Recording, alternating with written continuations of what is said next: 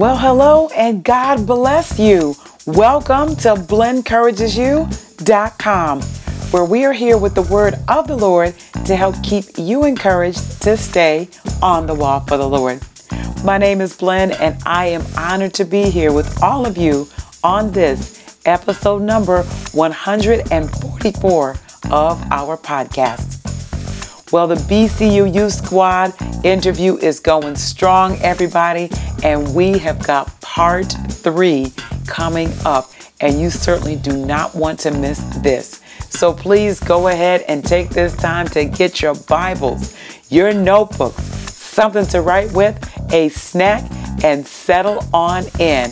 Blen Encourages You is coming to you with BCU Youth Squad member Kiera Hannon and part 3 of our talk around movies, music, and being a millennial.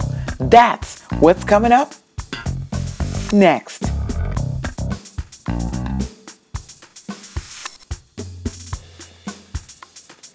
All right, BCU family, we are going to get into our podcast content momentarily. Right now, I would like to establish protocol. So if you are a longtime listener, thank you so very much for being here. We certainly do appreciate you. And if you happen to be a first-time listener, you know what? Thank you so much. We certainly appreciate you being here as well. And I'm going to ask you to consider right now making our relationship permanent. So wherever you are listening from, if you're on the BlenencouragesYou.com site, if you're on Stitcher Radio, Google Play, on iTunes, or now known as Apple Podcasts, or on SoundCloud, wherever you are listening from, do me a favor and go ahead and hit the subscribe button. That's all you have to do, and that gets you in as an official part of the BCU family. Welcome.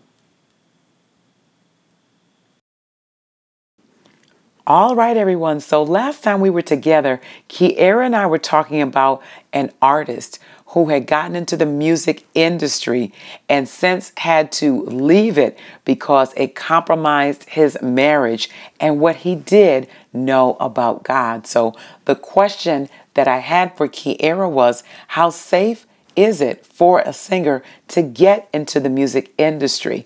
So listen in as she weighs in on not just music, but movies as well, and how millennials are liking a different sound these days. Take a listen.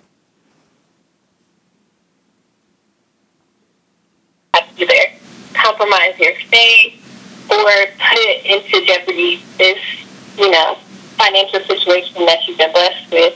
And it's just, I just can't imagine how hard it is. And it makes me think of, he's not a singer, not that I know of, but are you familiar with the actor who did the original Left Behind, Kirk Cameron? Oh, yes. Yeah, so him and his wife, Chelsea Noble, they are Christian actors and actresses, and they're married.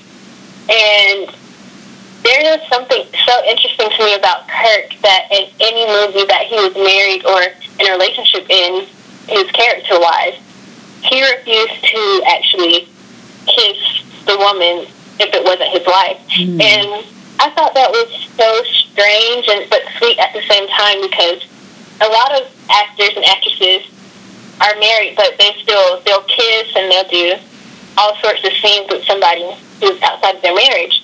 So I happened to look up an interview he had, and he was talking about how, sure, in this industry, I know it's not the music industry, but he said, in my industry, there's so many pressure on different sides. But he said, that's one thing that I'm going to remain firm in. And he was just talking about how marriage was just something so sacred to him, and he didn't want to taste it, and he didn't want to entertain the notion of having to kiss someone other than his wife.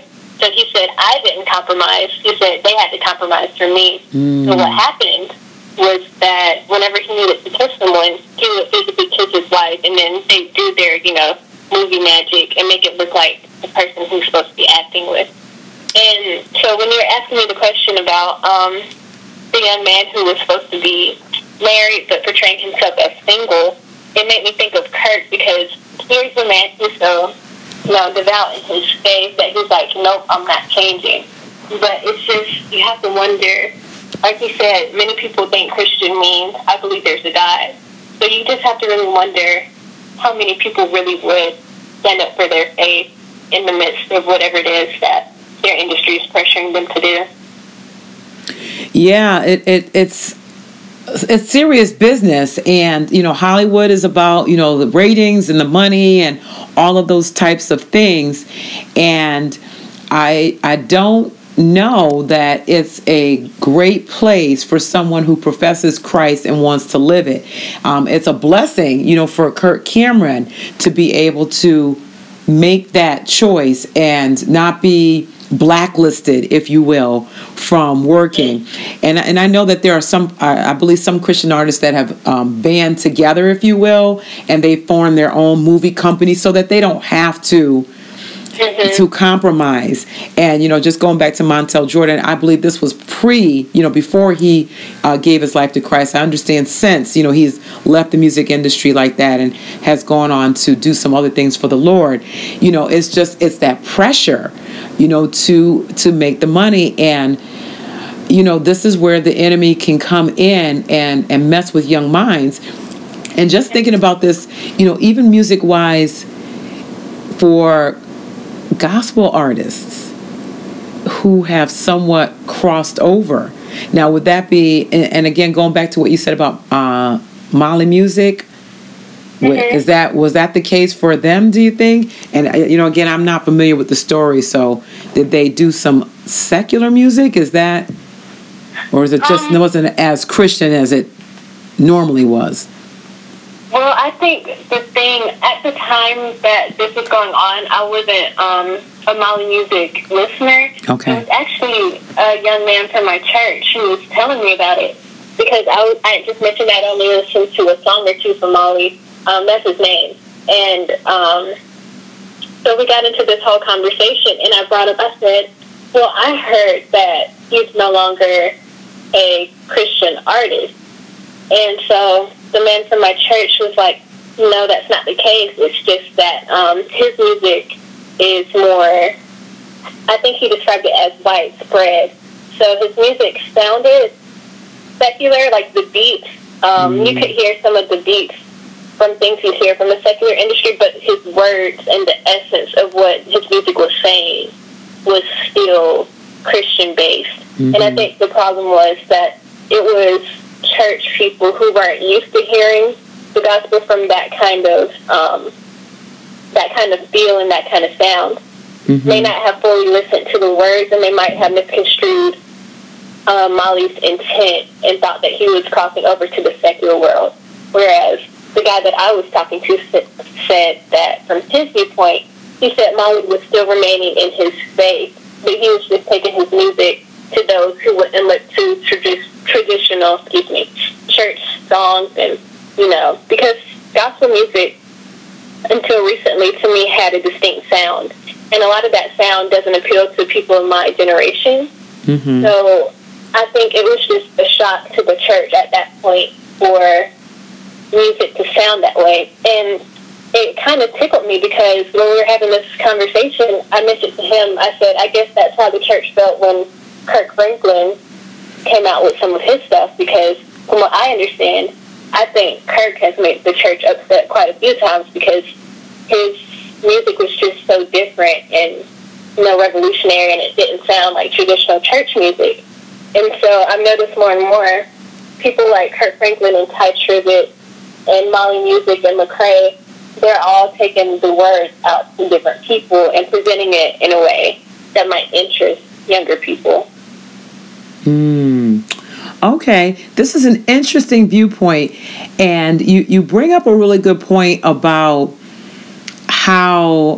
what appeals to young people, and I think that this is a very it's an argument, if you will, that has transcended time, because I can remember as a younger person, and again, y'all already probably know how old I am when I'm talking here, when the Winans came out, and with their music, that was a big deal.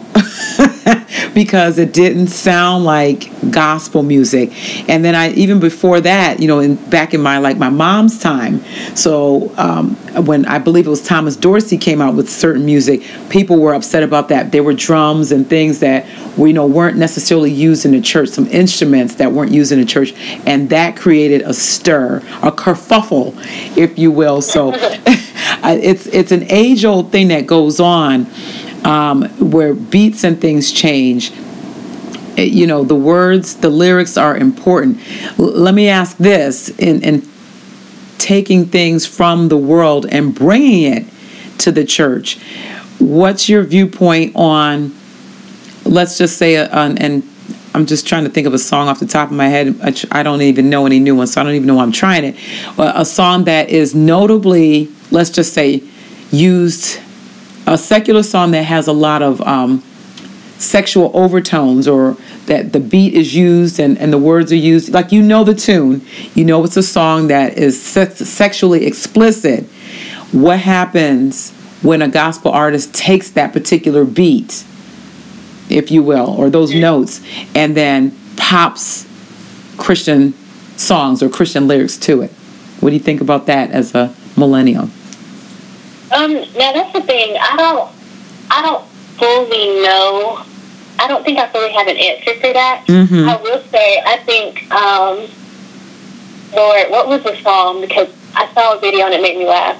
It was a song by Drake that some church had taken and made it into a gospel song.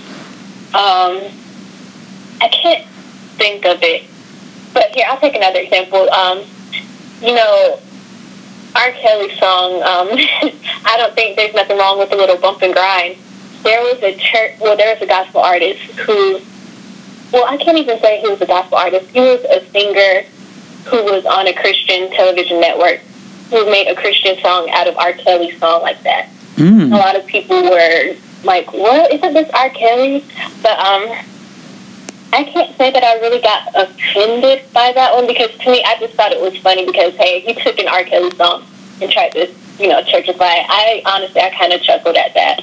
But there is a point that I think you do need to kind of stop and reconsider, because at no point should you lower the standard of Christ to reach somebody. Mm-hmm. Because to me, I think Christ was able to reach a whole multitude of people, but he never once lowered the standard of his Father in doing so. Mm-hmm. So that's a really hard question, but I did listen to, there's a woman called B. Mac Wright that I follow on social media and YouTube, and she started talking about, because she got a lot of questions about what she thought of gospel artists doing songs with, notable rap artists who are pretty vulgar in their language. And I'm not going to name any names, but mm-hmm. there was one recently, mm-hmm. and a lot of people were concerned about it. And she said, I think you have to do your research, because you wouldn't take one who's openly an atheist and denounces God as a gospel artist, and you call them and say, hey, can you do a cover with me? Mm-hmm. And say, I'm just trying to reach more people. That's just something you wouldn't do. So likewise, you have to be careful not to just pull anybody just to pull a certain crowd.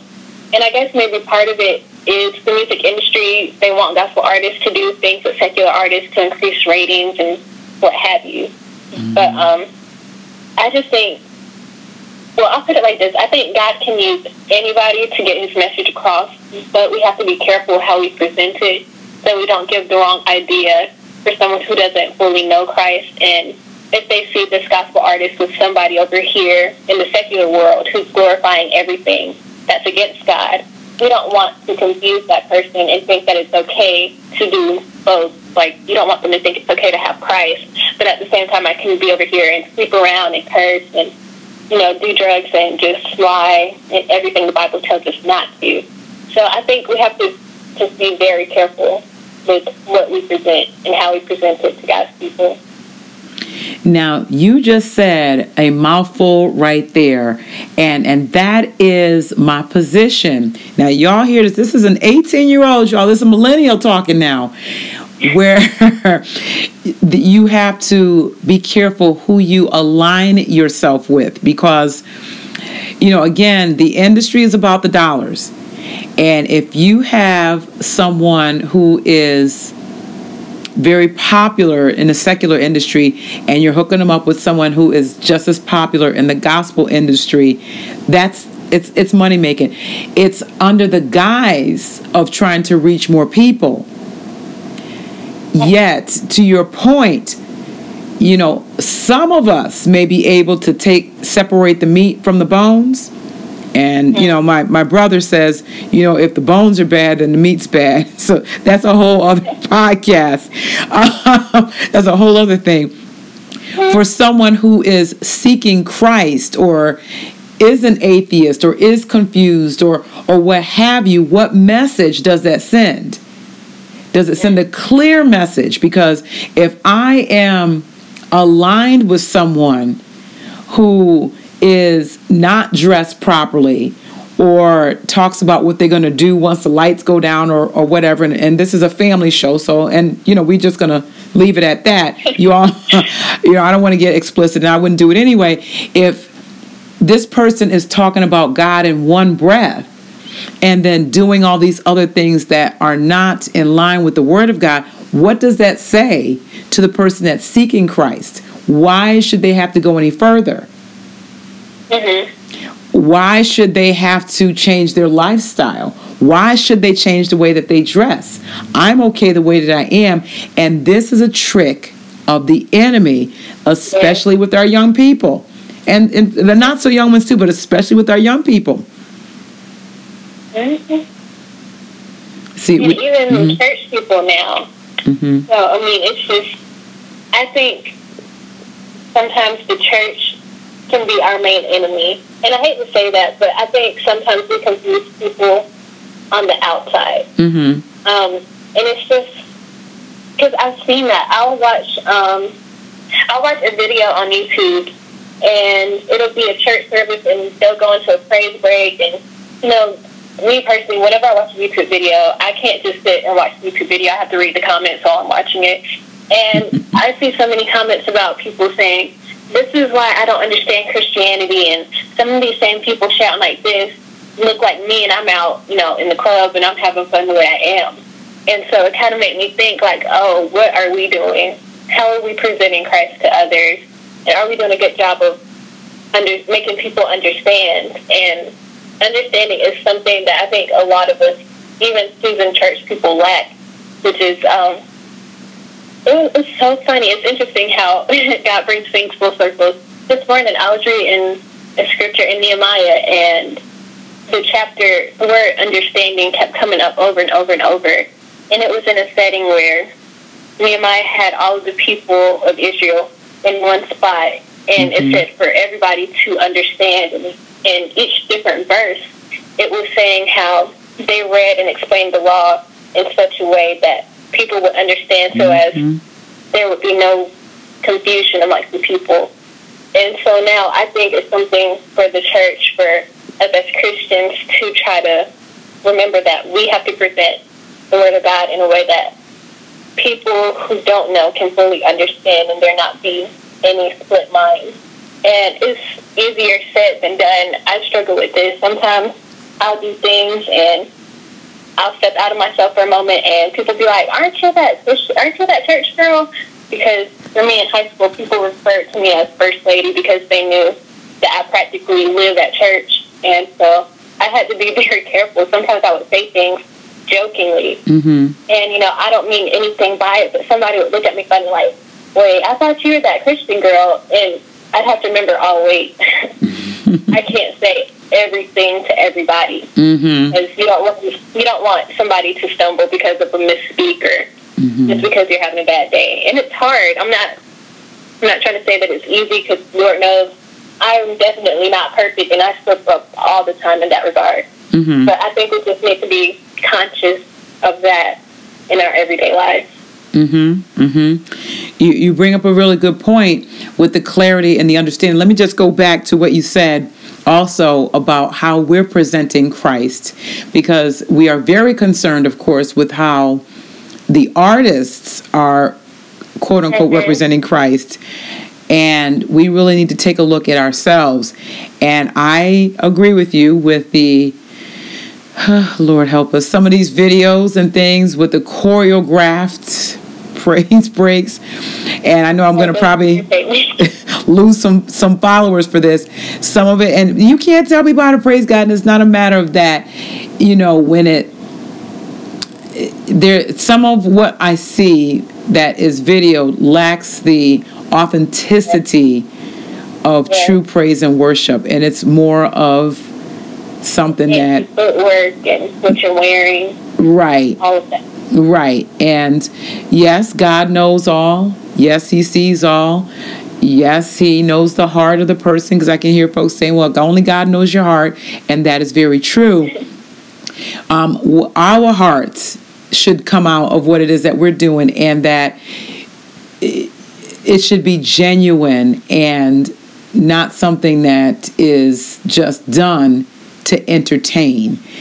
So we really want to be mindful of what it is that we're doing and what we're saying, how we're acting, how we're dressing, how we're reacting. All of those things really are areas that we have to be mindful of. As you were saying, First Lady, that we have to be mindful of, because people are watching. And whether we realize it or not, those of us that profess Christ, some of us will be the only examples of Christ that people see. And are we representing Him in a way that brings Him glory, and that people know that we are who we say we are? Or do they have to guess, depending on the time of the day, or if you had your coffee, or whatever it is, whatever your, self-medication is, if you will. Don't talk to me until I have my Diet Coke or whatever. Do they have to guess as to who we are from time to time? And the enemy is doing a really good job of clouding what a true Christian looks like, and we've got to do better. All right, BCU family, we have got to wrap things up for now. Please stay tuned for part 4 and the finale of my interview with Kiera Hannon. Thank you all so much for tuning in, and Lord will, until we're together again, may God bless, keep, make His face to shine upon you, and give you peace as you stay on the wall.